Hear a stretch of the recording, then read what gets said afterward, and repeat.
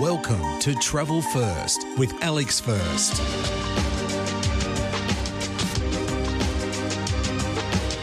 Great to wake up in a small wooden hut in the middle of pristine wilderness at a place called Camp Tamok, about 100 kilometres from Tromsø, Tromso, in northern Norway.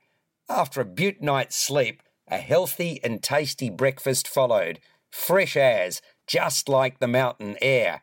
My wife and I were under the watchful eyes of Lynx Fjord Adventure, with whom I'd undertaken a snowmobile safari into the mountains the previous night, which also proved to be my first experience of the Northern Lights. Yay! Today, on a beautiful day with no wind and minus 15 degrees Celsius, it was Alaskan Huskies at the ready for dog sledding with our charming guide, Charlotte Renlund. Lynx Fjord Adventure runs 125 dogs. We were kitted out in snowsuits, extra socks, gloves and warm hats, with 6 very eager huskies champing at the bit to get going. Charlotte gave us instructions on how to handle the sleds. I steered from a standing position with my wife sitting in front. The pace for the most part was gentle, and the views were spectacular in every direction. At one point, I managed to all but lose my wife, tipping her out of the sled. One way to end a marriage. Fortunately, the snow was powder soft, and she saw the funny side of it. So did I. We spent 1.5 hours in the wilderness, unspoiled, magnificent, covering about 10 kilometres in the Findale Valley. Heavenly. Upon our return, we had another half hour interacting with the huskies, who didn't seem to mind the attention. By then, we'd built quite an appetite, and lunch of reindeer stew soup or fish soup, or a vegetarian option with bread and a hot drink, went down a treat. A coach took us back to Tromsø, a drive of 2 hours 20 minutes, rather than 1 hour 20, because we had to take the long route, as the regular road was closed due to a couple of avalanches 2 days earlier.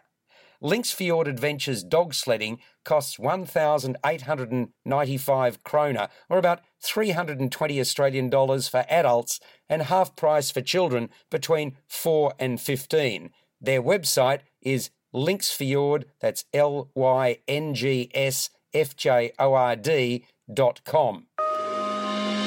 You're listening to Travel First with Alex First.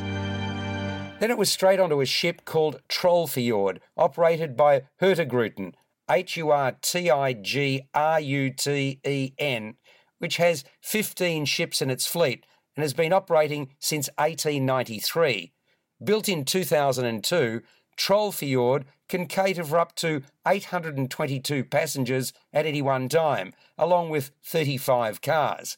Trollfjord has 9 decks, an a la carte and fine dining restaurant and a coffee shop, along with a 2-storey panorama lounge, bars, library, fitness centre, hot tub and sauna, along with a retail shop.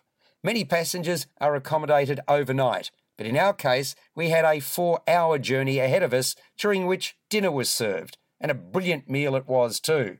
My wife had baked celery soup, while I had a fresh garden salad.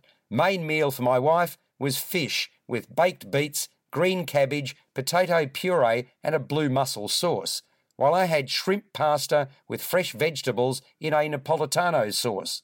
Dessert was a delicious indulgence, chocolate terrine with blueberry compote and macaroons.